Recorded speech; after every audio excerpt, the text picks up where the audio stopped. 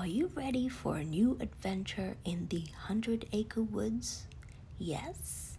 So then cuddle up, close your eyes, and let's go. Fall had swept into the 100-acre woods, draping the trees in a coat of amber and gold. And as every year, the air was filled with anticipation for the annual fall baking contest. Every year, the friends of the 100-acre woods would prepare their best fall recipes, and the winner would win a trophy.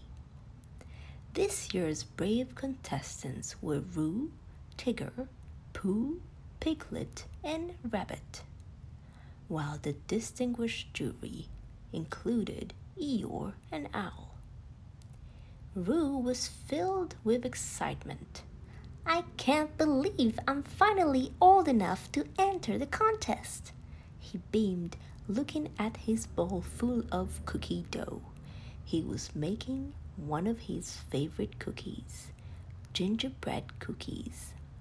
His mom had the best recipe, but he had an idea to make it even better. Indeed, what he liked the most about these cookies was the singular taste of ginger. And while the recipe specified 3 dashes of ginger powder, Roo felt a surge of creativity and tossed an extra scoop of ginger. "This will make them taste even better, I'm sure," he thought. On the other hand, Winnie hummed a little tune as he sifted flour, dreaming of the delicious honey he would put all over his cake. What can I do to win this year?" he wondered. Think. "Perhaps adding some more honey for good measure," he mumbled, nearly emptying the jar into the batter. His wooden spoon struggled through the dense mixture, but to him more honey meant more happiness. It should be good. There can never be too much honey after all. Tigger was busy bouncing up and down his place when he looked at the time. His pumpkin pie was not nearly ready. He had to find a solution to save his place in the competition. "Let's crank up this oven up a notch. More heat means faster cooking. Hoo, he said, ignoring the recommended temperature. Soon enough, a delightful aroma of pumpkin and cinnamon filled the air, along with a slight smoke. "Whoops! It might be slightly overcooked," Tigger remarked, looking at the darkened edges of his pie. Rabbit was wearing his chef apron, meticulously measuring his ingredients for his famous carrot cake. There was no room for error. He had to win this year's bake competition. His masterpiece was soon ready. Layers of moist cake punctuated by tangy cream cheese frosting topped with finely chopped walnuts. Every year it just gets better," he muttered, piping delicate roses of frosting around the edge. Piglet felt a little nervous but excited. His petite paws delicately poured the pink batter into mini cupcake molds. He added a tiny dollop of raspberry jam into each one and was very proud. "Oh, dear, I hope they like it," he stuttered, placing them in the oven. Finally, the much-anticipated moment arrived. Each contestant proudly placed their dish on the long wooden table. Eeyore and Owl were ready to score the different bakes. Roo was first to go up. Eeyore took a bite of Roo's gingerbread cookie and immediately coughed. And so did Owl. Wow, that's a lot of ginger, he said, clearing his throat. Winnie's honey drizzle cake came next. The cake looked very generous, honey oozing out of it from everywhere. Owl took a bite and chewed thoughtfully.